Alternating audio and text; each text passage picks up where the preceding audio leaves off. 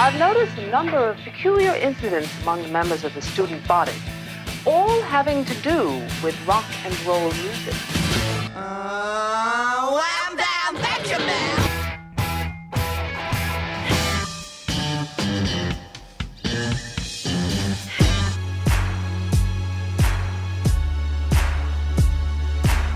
Now, if you don't think this song is the greatest song ever, I will fight you.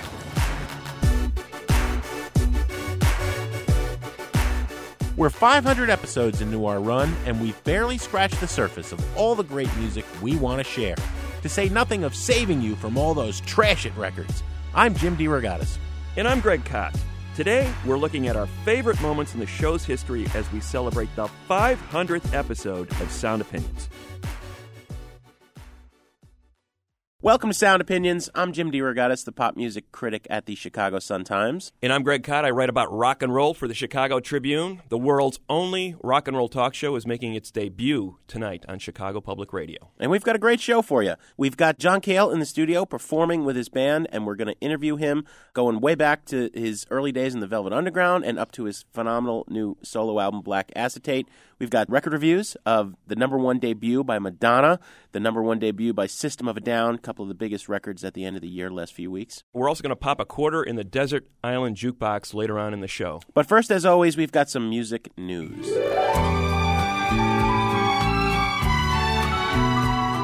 Welcome to Sound Opinions. I'm Greg Kot. My partner is Jim DeRogatis, and that was some audio from our very first episode on public radio in December 2005, when Jim's voice was probably, I guess, an octave. Let's use musical terminology here, maybe an octave higher than it is now. They're saying, our producers are saying I sounded like a chipmunk.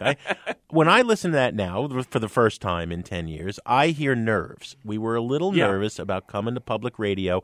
The studio we were taping in had this bronze bust of Studs Terkel, all right, looking down on us. It was a little intimidating. We were coming to the house that Ira Glass built, okay? Right. Now, we had done Sound Opinions for 7 years on commercial radio together, but coming to public radio and reaching this audience had been our goal all along. Yeah. And here we are, 500 shows later. 500 shows. This is the 500th episode, and what we're going to do today is look back on some of those shows and some of the highlights. You know, our producers helped us pick these out. We kind of thought we knew what we did back then, but our producers have sort of nailed a few moments that they think define the show. And I'm a little worried because I'm thinking, how are we going to sound in these episodes? But the thing is, a lot of what we do, Jim, is starting conversations about music rather than ending them. I think a lot of people say, critics, you think you know everything, coming down from the mountaintop telling us what to think. I think our attitude on this show, or at least we've tried to project that, is that we're starting the conversation instead of ending it. We never want to be the final word. We want to get the ball rolling. You are still at the Chicago Tribune, Greg, in that very first introduction to show number one. I was at the Chicago Sun-Times. I spent 15 years there. I was proud to call Roger Ebert a colleague, and he was a hero of mine. And you worked with and were friends with Gene Siskel. And the elevator pitch for this show always was Siskel and Ebert talk about rock on radio instead of television. So, for the last 5 years, I've been teaching full-time at Columbia College Chicago, as well as writing about rock and doing this show. And it strikes me now whenever I mention Siskel or Ebert, the 22-year-old students don't know, right? We may now have been around long enough that people who are trying to do podcasts are saying, I want to do a podcast like DeRogatis and Kot. Yeah. Yes, exactly. Forget about Gene and Roger. And do it better than those guys. Well, that wouldn't be hard. But I think one of the great gifts of being able to do something like this is to be able to talk to some of our heroes in depth. And near the very top of that list, if not at the very top, I would say would be this guy that we're going to talk to. Our first guest, John Cale, co-founder of the Velvet Underground. One of the things we pride ourselves in doing interviews is, because of our history as journalists and critics, being able to take artists someplace deeper. And I knew that Cale had dedicated this song I'm about to ask him about to his daughter. And I think, this man is a legend who's been doing this for half a century. Yeah. One of the most important bands in rock history to both of us. And here's a moment I've never heard or seen or read about anywhere else. John, why is Gravel Drive dedicated to your daughter, Eden? Oh, it's my way of telling her that when it wasn't explained sufficiently to her when she was small that Dad goes away because that's his job. He goes on tour and he comes back. And then, one day Dad didn't come back. So this is my way of saying Dad's back. Yeah. He never left. There's a great picture of her in your book where she's playing with the Warhol balloons at the Pittsburgh Museum. Yeah. I mean, it had to be, I'm sure there were downsides, but it also had to be some great sides to having Dad have had as many experiences and know as many people as you do. Yeah, she's dealt with it pretty well. Did she give you a response on the song? Have you talked to her about it? Yeah, we had a few tears, and stuff. It's interesting that music can be maybe a way of saying some things that you couldn't say in a conversation. That's right? very important. Journeys of a lifetime,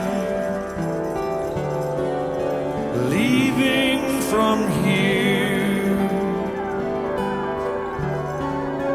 traveling the edges like footsteps on a gravel drive.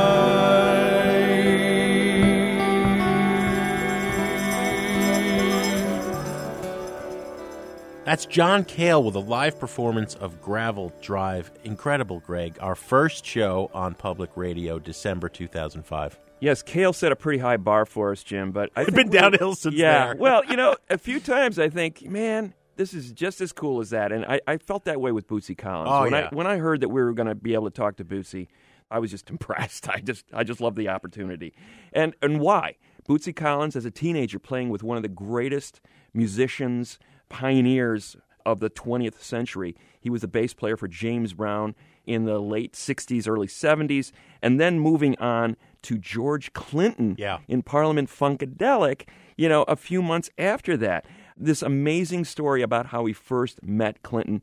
And as you've said many times, he's told stories that we can't possibly air. Oh, you got to come up to us if you ever run into us at a bar or a rock club or at a bookstore and ask us about the stuff we had to cut out of the Bootsy interview, as long as you're over 18. Exactly. Here's Bootsy Collins on Sound Opinions. Bootsy, after backing James Brown in the 70s with the JBs, your next move was to Detroit to start working with George Clinton.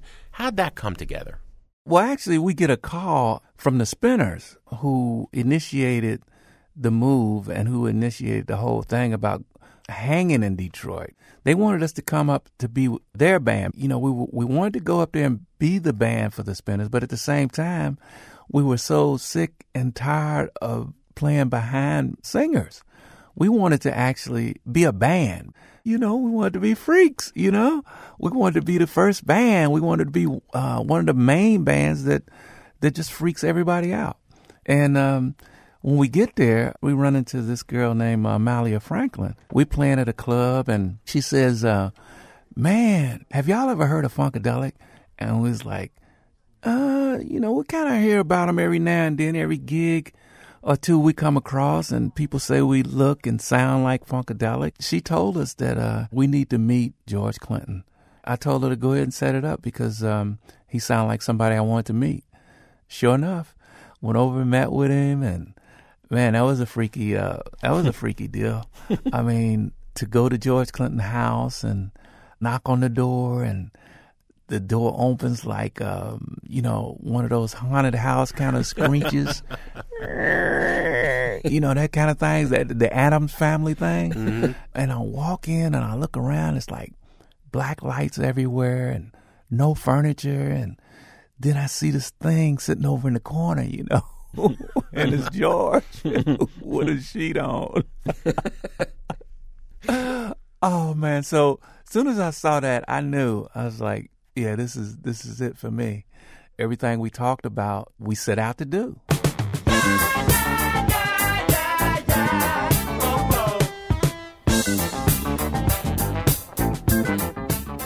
That was Bootsy Collins, interviewed on Sound Opinions in 2011.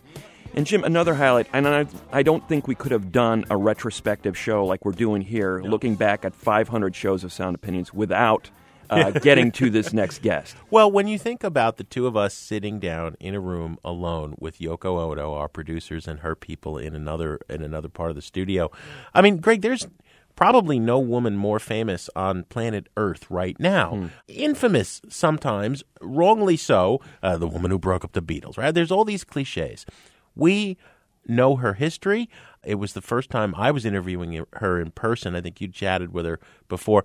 You know, we wanted to go deep, but we got her to warm up by talking about being this young woman from Japan, came to New York, didn't know anybody, and within a couple of months is playing with jazz greats in the improvisational scene like Ornette Coleman. Right. And we could both see the light switch on.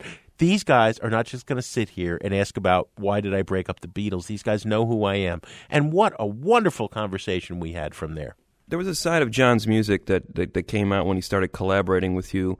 I mean, it must have sounded like just pop music to you. Like kind of like how do I belong in this world? What the Beatles were doing was what I'm saying. Well, you see, but in the avant-garde, when I was in Sarah Lawrence and I was making sort of music, composing music that was like 12-tone or something like that, and it was getting so difficult, I just didn't enjoy it so much, you know. And I was thinking, wow.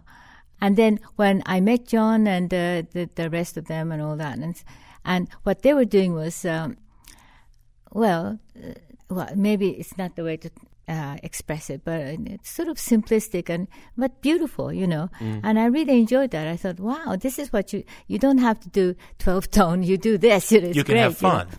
And you can have fun too, you know. And so I just got into it, and I was very, very happy about that. It was a relaxing kind of feeling. It was beautiful. Yeah. I think that's an element that people miss a lot. Now, there's a quote, and it's one of these things, you know, it could be apocryphal. It's probably people have been saying, you've said it now for 40 years, that every artist is a conceptual artist. I am a con artist, which is very, very funny. If you didn't say it, you should take credit for it anyway. Well, I did say it. But it shows a sense of humor that I think a lot of times people never got that. You were wickedly funny, and you wanted to have fun. Yeah, well, you know, I just wanted to say that. But, I mean, in those days, I wasn't scared of anything. Now, I can see that it's a very different age and a different world, and you have to be very careful. You don't say things like, I'm a con artist, you know. In those days, I was just being an artist and said anything I liked, probably. Yeah. Do you hear echoes of what you guys did in Plastic Ono Band when you see something like Sonic Youth perform today? Yeah, well, you know, I don't want to say that, you know, sort of like anybody, the younger people, were influenced by us or anything like that, because that's precisely the kind of thing that, you know, your parents would say, oh, well, you know, we did that or something. You know, I don't want to say that. But I think it's great that, you know, they're sort of based on that sort of situation that we created. They went further, I think. So it's sure. Good. Yeah. Oh, it's a spirit. Yeah. I think you gave people the feeling that they could do it. And certainly a lot of young female artists in particular look up to you as being a trailblazer. It's like, you know, look at the amount of crap that this woman took in her lifetime. It's never going to be that hard for me. I can do it too. I can play guitar. I can do avant-garde music. I can mix hip-hop records, and I'm a woman, and nothing's going to stop me. My awareness about being women was not that way at all. I was just being myself, you know. Walking on thin ice, I'm paying the price for throwing the dice in the air.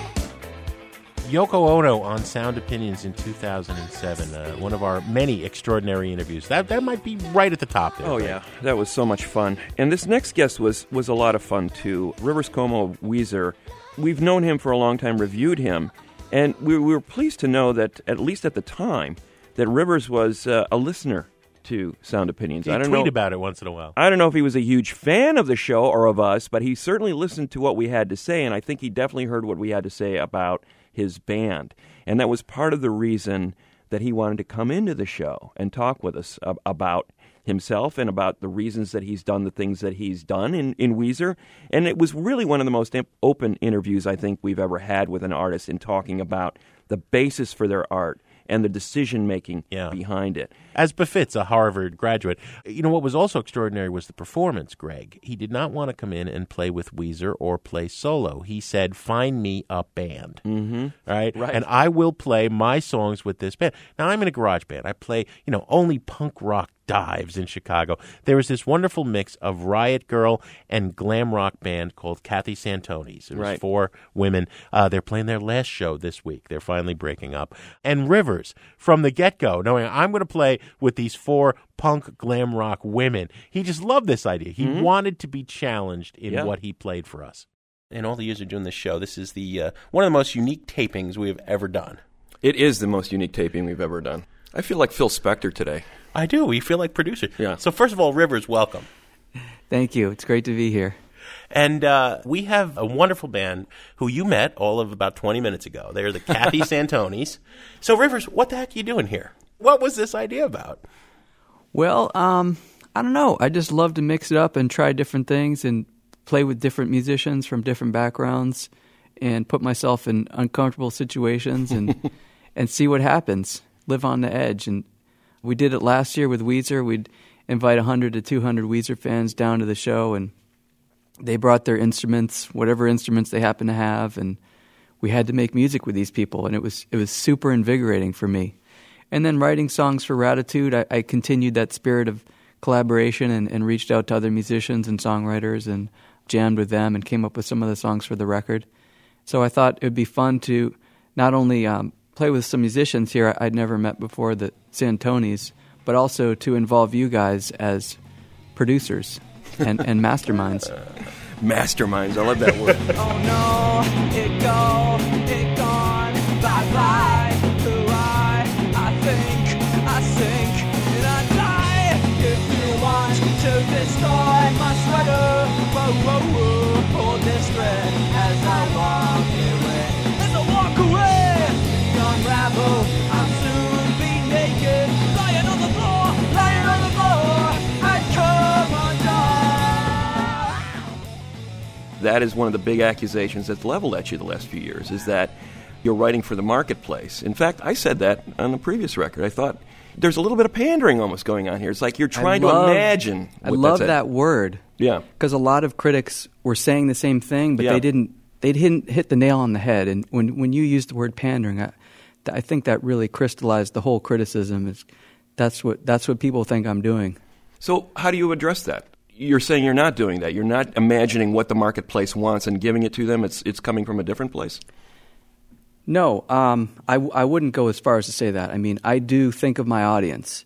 I also think of, like, what am I trying to say here? And it's finding the language that I can communicate what's going on inside me to a wider audience. So it's still coming from a personal place is what you're saying? Yeah, it starts out from a personal place, and then I have to figure out how to communicate it to a wider audience. Sometimes I don't get it great. Sometimes it comes off like pandering. Mm-hmm. Sometimes it's magic. I'm a lot like you, so please, hello, I'm here, I'm waiting. That is Rivers Cuomo playing with the Kathy Santonis from 2010. And wow, spontaneous combustion, right? That's instant the best music rock in and the roll. studio. Happens here in the moment. We want to hear what listeners think. What are your favorite moments from the first 500 episodes of Sound Opinions? What would you like to hear on the next 500? Call us on our hotline, 888-859-1800.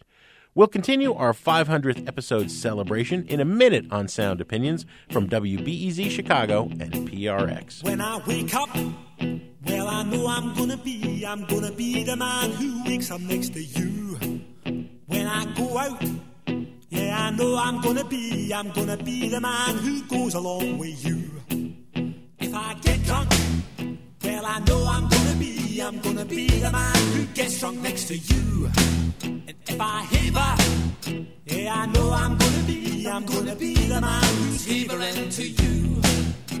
But I would walk 500 miles and I would walk 500 more to be the man who walked 1,000 miles to fall down at your door. When I'm walking, yes, I know I'm gonna be the man who's working hard for you. And when the money comes in for the work I do, I'll pass almost every penny on to you. When I come home, oh, I know I'm gonna be the man who comes back home to you. Sound Opinions is supported by Audible, offering 180,000 audiobook titles and the ability to exchange any book for another at any time.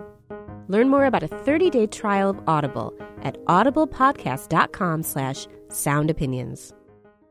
Welcome back to Sound Opinions. I'm Greg Cott, and my partner is Jim DeRogatis. You're listening to our 500th episode of this show, believe it or not. Can't even say that with a straight face. I know, it's just mind-boggling, right? But when you do a show for this long, we do notice that certain tics and tendencies start to emerge. Jim, you have cited this guy, Lester Bangs, a rock critic, I believe, at one time, about 6,000 or 7,000 times on the show. You have been known to talk about psychedelic rock. Yeah. I've also been known to drop Missy Elliott's name a time or 300 in anything that she's done with Timbaland, an unduly biased opinion about that. I have been known to reference booty shaking bass every once in a while. You said a lot great about line. Mavis Staples when you were writing that book about Mavis her many Staples, times. Yeah. Yes, that's true. But I think above all of that, there is one guy, one man, who seems to be a constant presence on the show. He's almost like a third member of the team. I get a lot of guff in these parts from my radio partner, Greg Cott, and our producers for dropping the name Brian Eno far too often. I've interviewed Eno at length. Eno told me once, Greg. When I interviewed Eno several times. I've interviewed you, too, about working with Eno. We talk about Brian Eno a lot on this show. But I think that there's 2 or 3 kinds of Eno, at least. The obligatory Eno reference. Thank you, Jim. There's something that doesn't get said about him often enough. He is the philosopher king of popular music, who was as much philosopher as artist. Eno is a founder of this philosophy. Sort of a philosopher guru. When you say you like Brian Eno, there's certain philosophies that come along. So when I mention Brian Eno, you often hear this sound on Sound Opinions.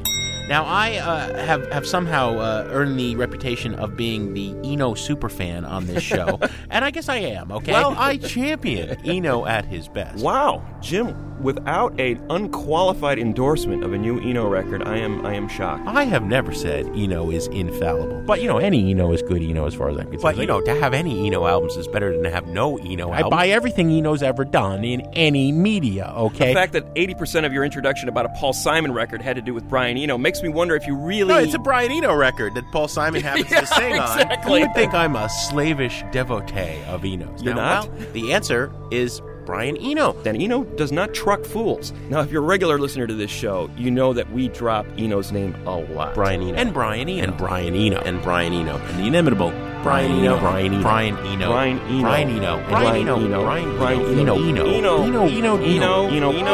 Eno as well. Short of getting Brian Eno himself on, I can stop doing radio now. It's never going to get better than that. We're joined by legendary producer and electronic music pioneer Brian Eno. Brian, welcome to Sound Opinions. Hello.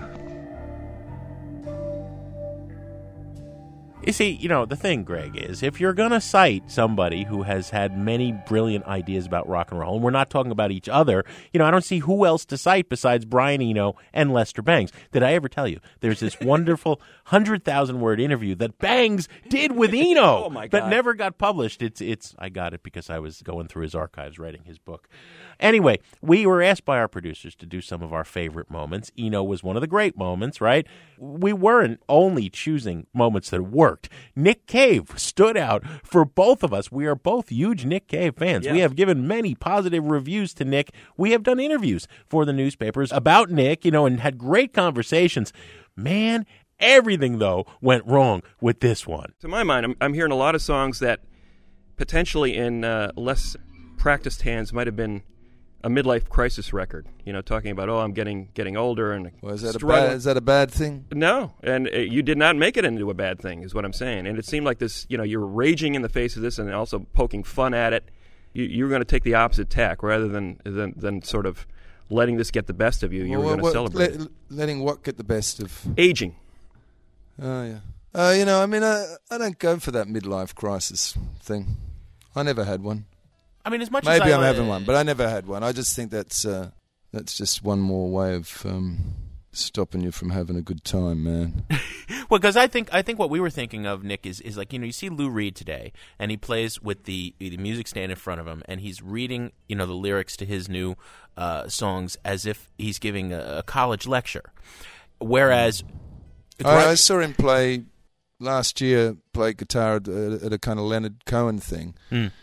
And he was amazing. He got up there and just slammed into his guitar, and there was none of that kind of stuff. So he was nasty again. Well, I don't know if it's...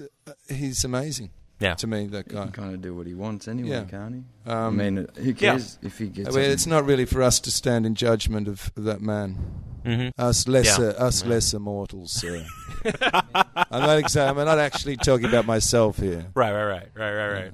You're talking about yourself, Mick? No, I think he's talking about you. Oh, I see. Well, I know, but we're critics. That's what we do. To the observant We've been nice listener. to you, though. I mean, Cott and I both listed Grinderman's record last year as one of the best of the year. We've been waxing rhapsody, but No, that's good. No, but I mean, look, I love Lou Reed. Yeah. Everybody goes through different things to try and get to different places, and he seems to continue to sort of be adventurous with what he does.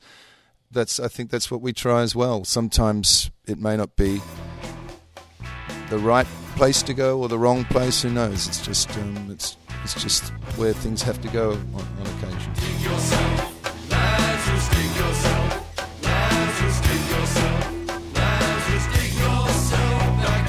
Larry made his nest up in the autumn branches, built from nothing but high hopes and thin air. Nick Cave on Sound Opinions in 2008.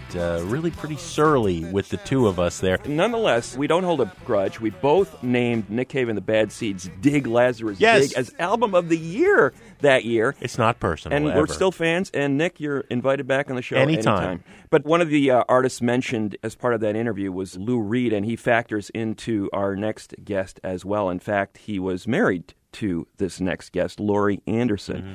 And Lou was back in New York when 9/11 occurred. Laurie Anderson was in Chicago to play a show that night, which I later reviewed and was the subject of this next interview. You know, you have an amazing vantage point on this whole thing because, on 9/11, you were here in Chicago that morning. You were scheduled to play a show that night. And that morning, your city was attacked. Lou Reed, the person you've been living with for the last 15 years, 20 years, is blocks away. Laurie, how did you sort of process that day and decide to go ahead with a performance that night, which, by the way, was an extraordinary event for the people who were there? For me, too. It really was amazing to be singing about the present. That was, because usually you're never in that situation. Yeah. Never. It's like, whoa. And we really we didn't know what was going to happen next. I really like being with people. I trust people. I like being in a group of people. I like that kind of energy. And this is one of the reasons that I bother to go out on tour. I don't just concoct these things in my studio and ship them out and sell them. So, yeah, that evening was very, very intense. It's one of my best memories as a musician, of being with people. Mm-hmm. Did you feel like, the music was going to be up to the occasion? I mean, obviously there was all this stuff swirling around in the air. What are we feeling? This incredible sense of disconnection and anxiety about what's going to happen next. And it's almost like, what do you say? It's a kind of heightened version of what I always hope it will happen, which is to, that it touches people. I mean, I'm into heartbreaking. Really, that's what I want to do. I want to break my own and other people's, Mm-hmm. It's like just open up to music, because music can take you places that other things really just never can, because it's so physical, and especially physical when you're in a place feeling those sound waves pounding on you, and it's not just kind of coming through your computer speaker or your really tiny headphones competing with the street. I wanted to sort of finish up the story about that evening. The last song was a song that obviously was not written for that occasion. It had been around, Love Among the Sailors. Do you remember that? And those last few lines, would you mind reading it? No, I don't sort of mind. Talking about, I have it in front of me here good. in case you want it. Yes, I do. There's a hot wind blowing, plague drifts across the oceans.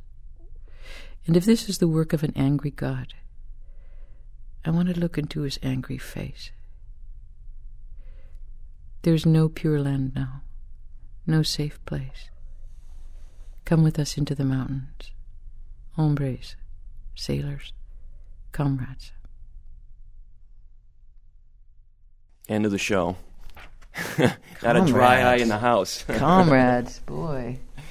That was pretty heavy stuff. And to be able to pull a song like that out at that moment, that was, I think everybody needed that. I've forgotten that song was in the show. Yeah, that's the way the night ended. I'll never forget it. And no one else who was there will forget it either, I'm sure. So. Isn't music great? Yeah. You just can do so many things you just wouldn't do otherwise. Love among the sailors. Love among the sailors.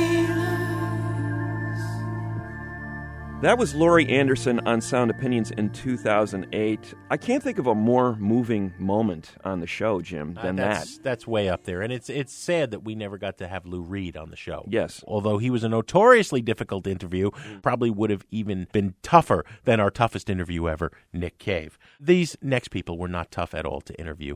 Every year we do a live event in the summer with two bands we admire. People get to see us interview them. They perform. It's great. It's at a local Chicago club. In 2013, we had Savages and Parquet Courts, two bands we're huge fans of. I think we're more excited about them than many groups in the last couple of years.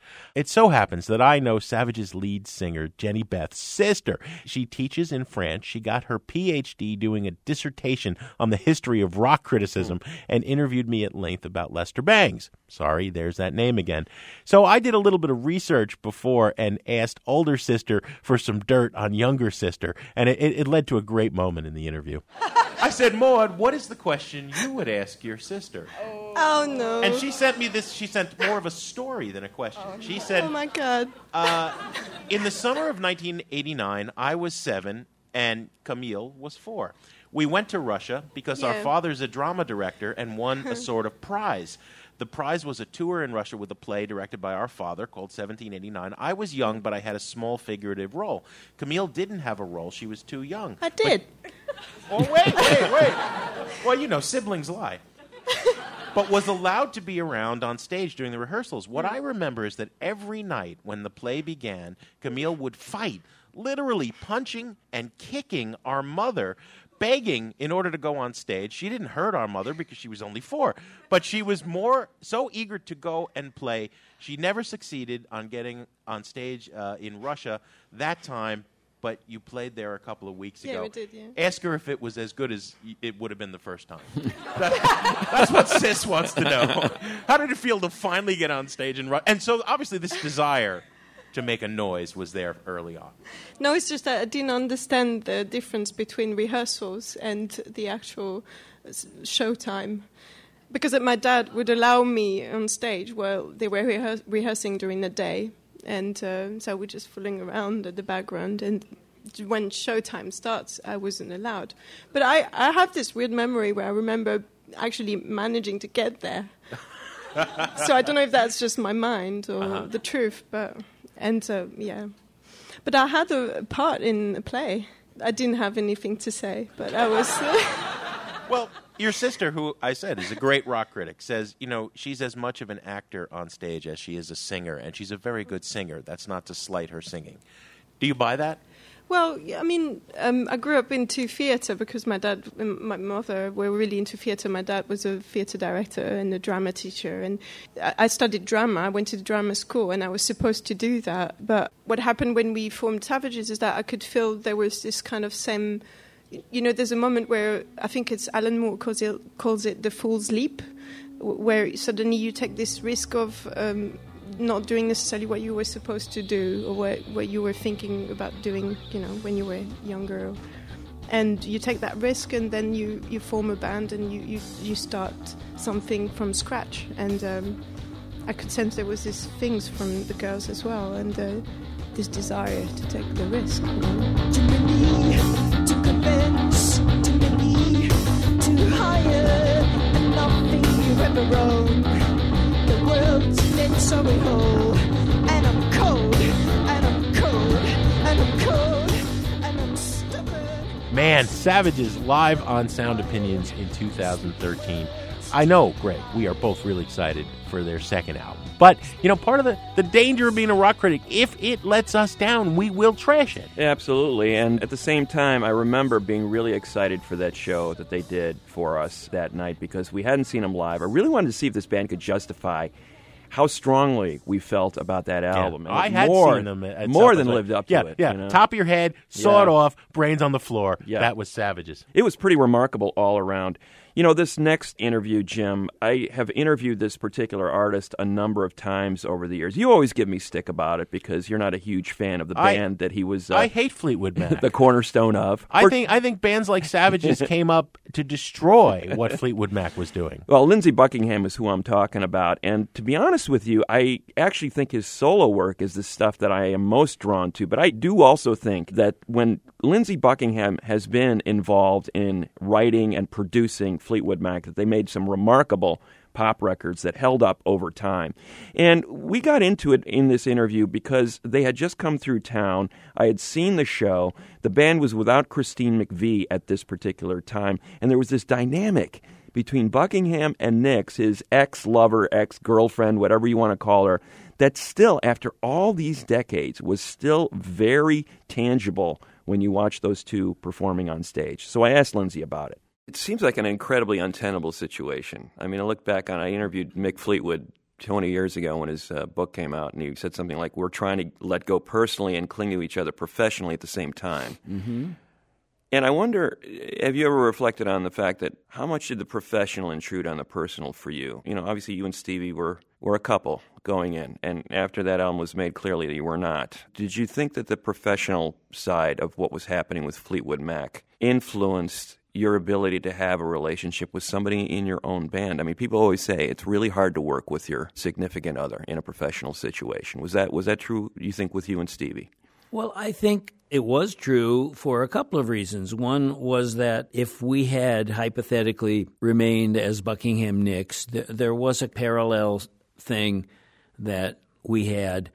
I think our set of reference points as Buckingham Nicks was far more similar than it became in Fleetwood Mac. So who's to say that that wouldn't have translated to an easier road for us to stay together as a couple? Another thing really is that Christine McVie, when we joined the band, was already on the outs with John McVie. They were married when we joined. And if Stevie had any of those thoughts, you know, having another woman to corroborate with, I think just it either enlarged the sense of that being the road, or it certainly accelerated it, one of the two. And then the last thing is, again, that Stevie, at some point after the first album, her persona on stage was latched onto, and she was, in a sense, called away by a larger world and separated on her own from me. Mm-hmm. So you've got those three things.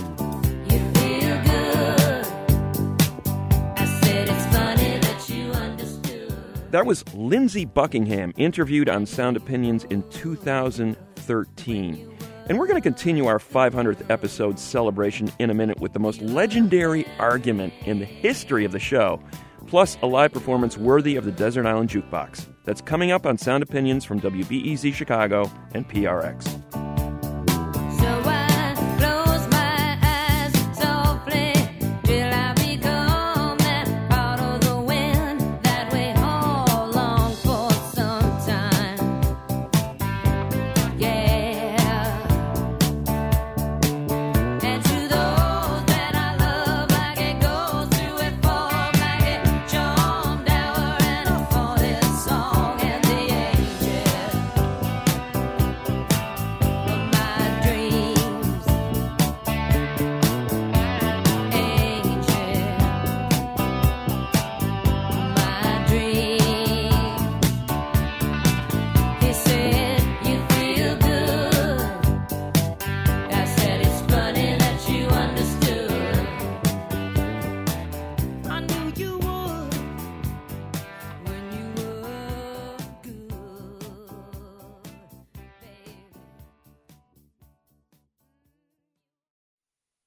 Welcome back to Sound Opinions. We are, hopefully not self-indulgently, marking our 500th episode today, Greg.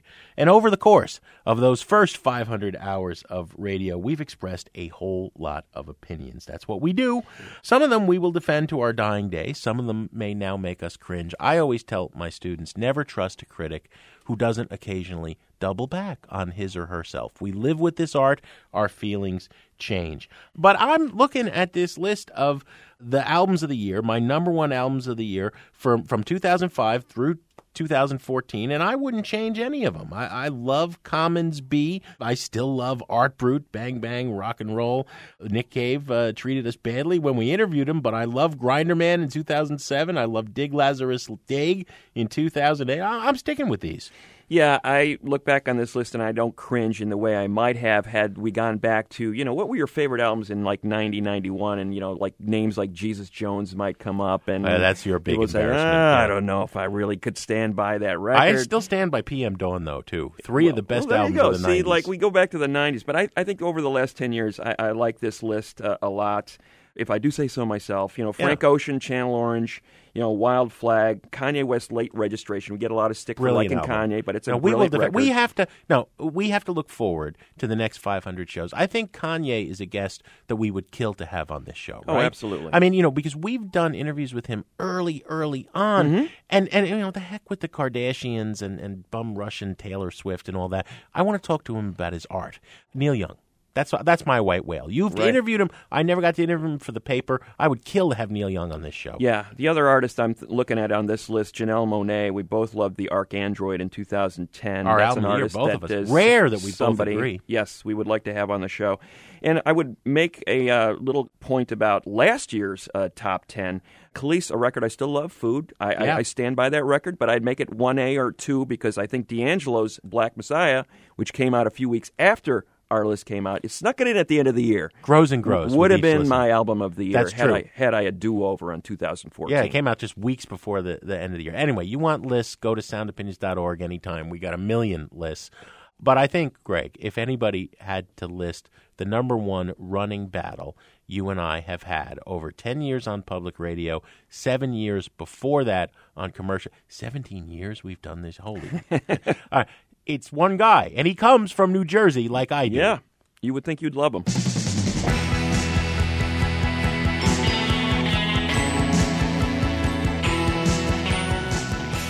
On its 30th anniversary, Born to Run has been re-released, reissued as a 1 CD, 2 DVD box set that, Jim, even though you're sitting there gnashing your teeth, pounding your fist, there's blood dripping on the floor. You're so upset about this. I think this is one of the... I'm wondering if iconic is another adjective for crap. Yeah. No, it's not. And in this case, if you're a Springsteen fan, you already know that this album is a great record and really established himself as the next big arena rocker. It's interesting to note that this record came out at the same time and place, roughly, as the Ramones' earliest recordings, Patti Smith's earliest recordings. Right. They're all gearing up at the same time and place. I would say that Patti Smith, the Ramones, were looking forward, and Springsteen was looking back. Springsteen to me is the most unjustly hyped artist in the history of rock and roll. He was a backward-looking, way overhyped, ultra-romantic, self-important, joyless, silly, nostalgic. Wow. I just hate Bruce Springsteen. That's not a word that I would have used for this record.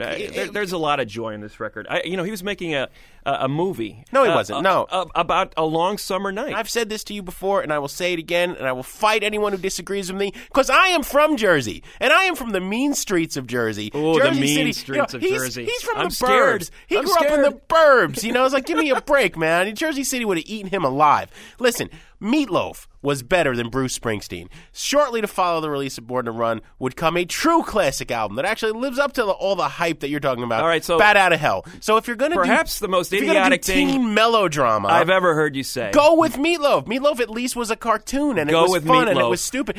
As far as blowing up the 50s cliche into classic rock 70s excess, Meatloaf did it right. Springsteen did it badly. You haven't listened to this record in 30 years. That's not true. I got this record. I had to listen to it again and look at all the pictures of him with his stupid buff tank top T-shirt showing his muscles, looking like Mr. Sensitive.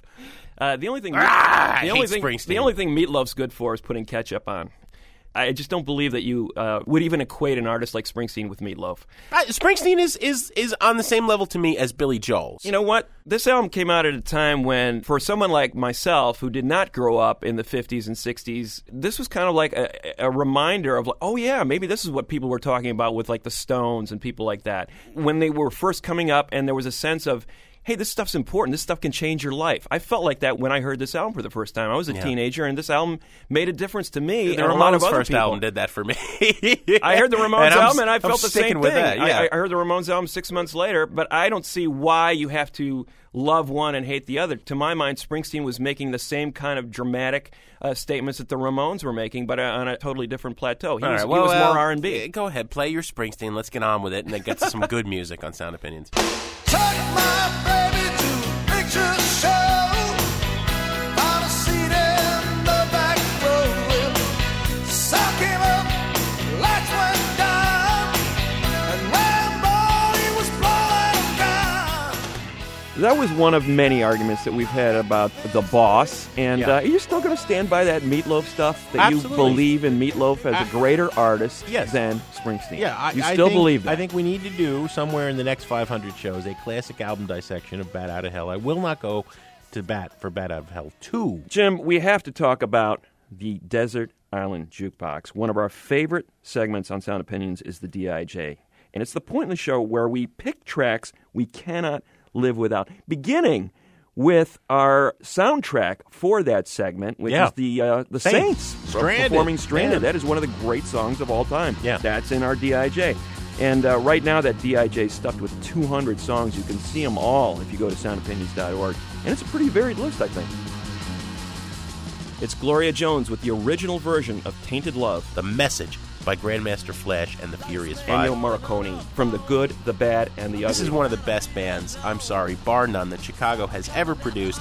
Screeching Weasel. Missy Elliott, one of the great producers of our time. Here's Take the Long Way Home by Supertramp. Johnny Cash with Ring of Fire. What a Man by Salt and Pepper. Naked Ray Gun, Home of the Brave. Cry of the Wild Goose, the ultimate in absurdity of Frankie Lynch. She's Not a Little Girl from Green. Plastic Land with Mink Dress. Some Velvet Morning from Lee Hazelwood and Nancy Sinatra. Wild Thing by Tone Loc. One of the great pieces of art of the last, 100 years. No kidding.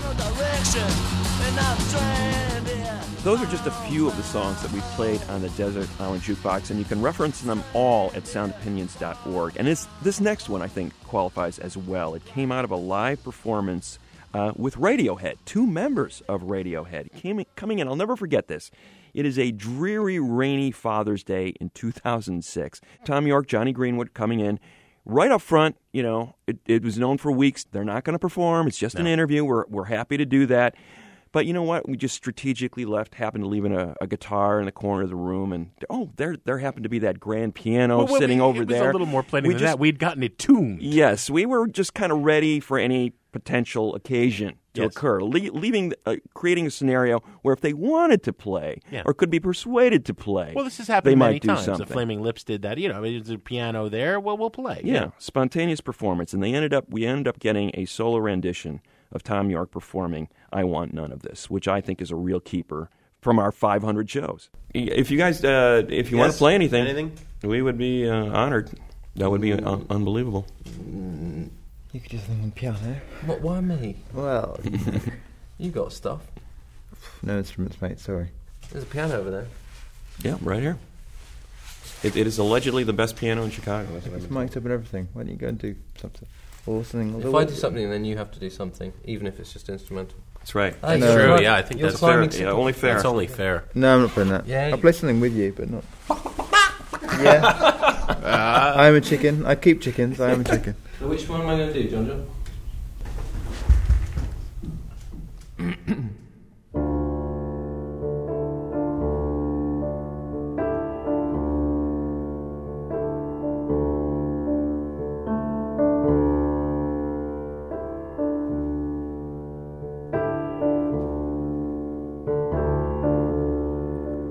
You can keep what you want.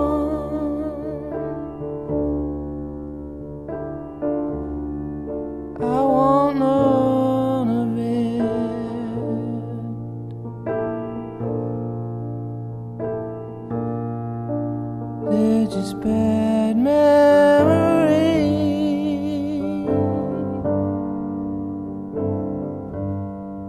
I don't want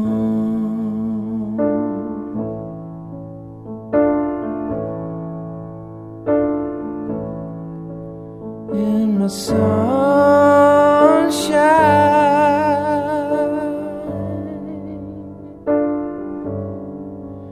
You can pack it up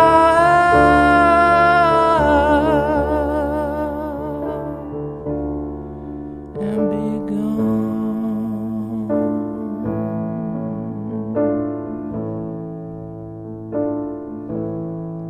And be gone.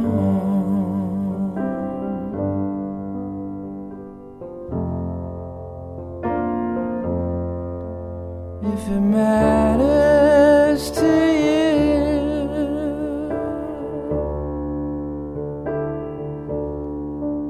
you can sell it all.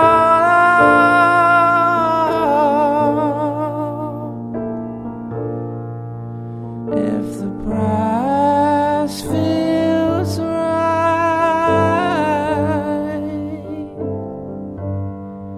I won't judge.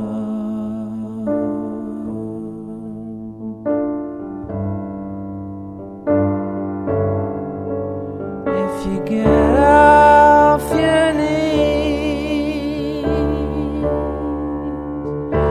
you'll be out on the breeze.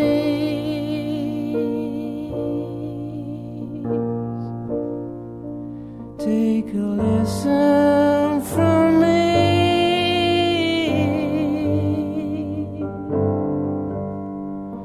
Don't get stuck on a dream.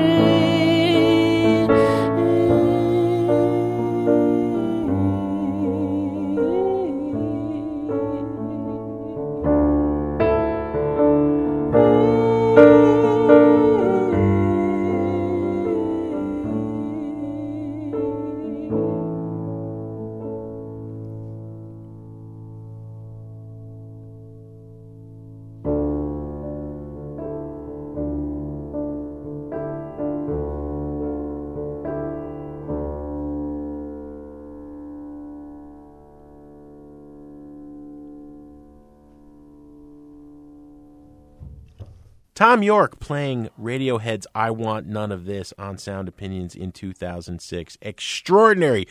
Greg, what extraordinary thing do we have on the show next week? Well, Jim, we have a lot to live up to in show 501, but I think we've got a great guest. Torres is going to be in the studio for a live performance and an interview. Greg, we've got a longer than usual list of thank yous here on our 500th show. First and foremost, to WBEZ, everybody here, but especially our current overseer, goalie Sheikha Salami, and our distributor, PRX, our sponsors, especially Goose Island, been with us a long time, the Goldschmidt Foundation, some of the people who were instrumental in bringing the show to public radio, Tori Malatia, Allison Shawley, Todd Bachman, Mike Danforth, our producer that we brought from commercial radio, Matt Spiegel, Annie Minoff, Michael DeBonis, Anthony Martinez, our video guru, Andrew Gill, our studio pros, Mary Gaffney and Adam Yaffe. Boy, do we throw them some challenges. Our underwriting rep, Gary Yonker, our current staff, Alex Claiborne, Evan Chung, and all of the interns through the years. Most of all, the listeners and all of the stations that air us. And, Craig, I think there are two people in particular. Yes, indeed. I would agree 100% with that. In fact, they probably are the reason this show has made it through 500. We're talking about Jason Saldana and Robin Lynn. I think there are four people that make Sound Opinions what it is today. It's us two boobs and the two of them. So thank you.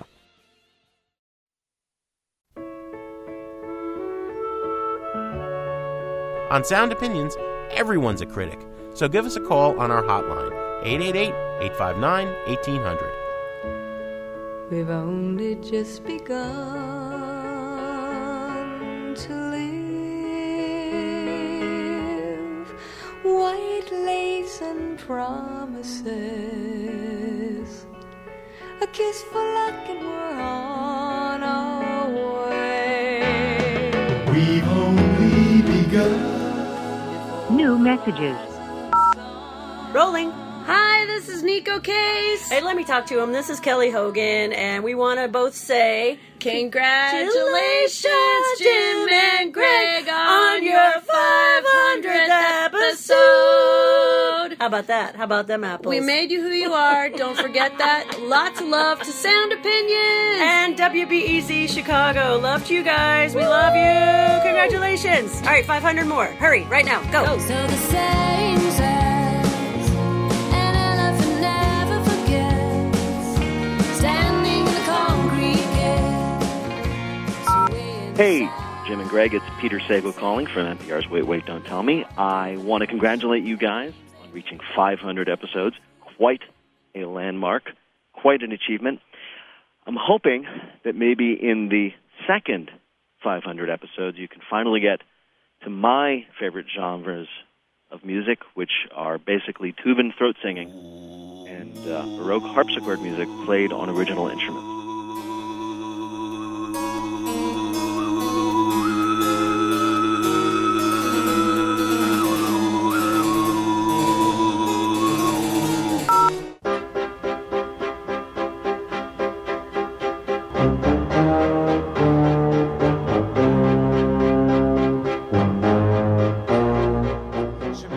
Hey, this is a message for Jim and Greg. This is John Cale. And I heard that you're having a 500th anniversary. That's amazing, guys. I mean, good work. Very productive times. And keep it up. I'll see you in another 500. All the best.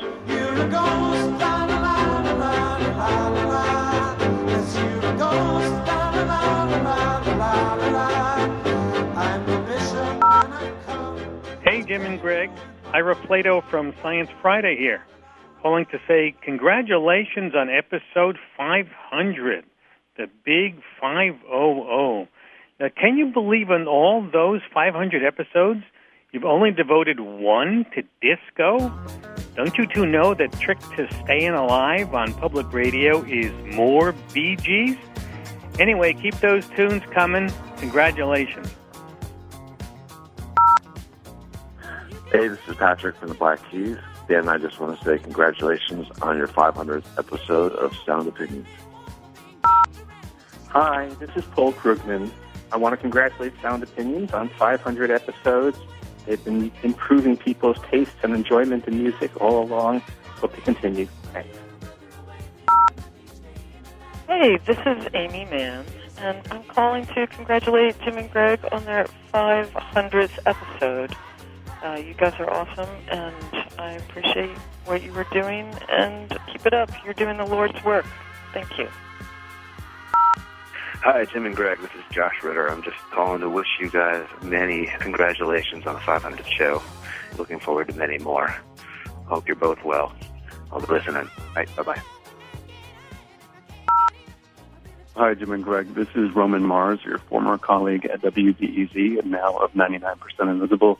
Congratulations on 500 episodes of excellent radio. If people knew how hard surviving this long while maintaining this level of quality really was, they'd be throwing a parade for you down Michigan Avenue today. But you all made it, and the rock and roll loving public is better for it. Thanks for your service, guys. Congratulations. Hi, Greg. Hi, Jim. It's Mavis. Congratulations to you and WBEZ on your 500 episodes. I know a place. Ain't nobody crying. No more messages. To share your opinions on Sound Opinions, call 888-859-1800. We'll be back next week on Sound Opinions from WBEZ Chicago and distributed by PRX.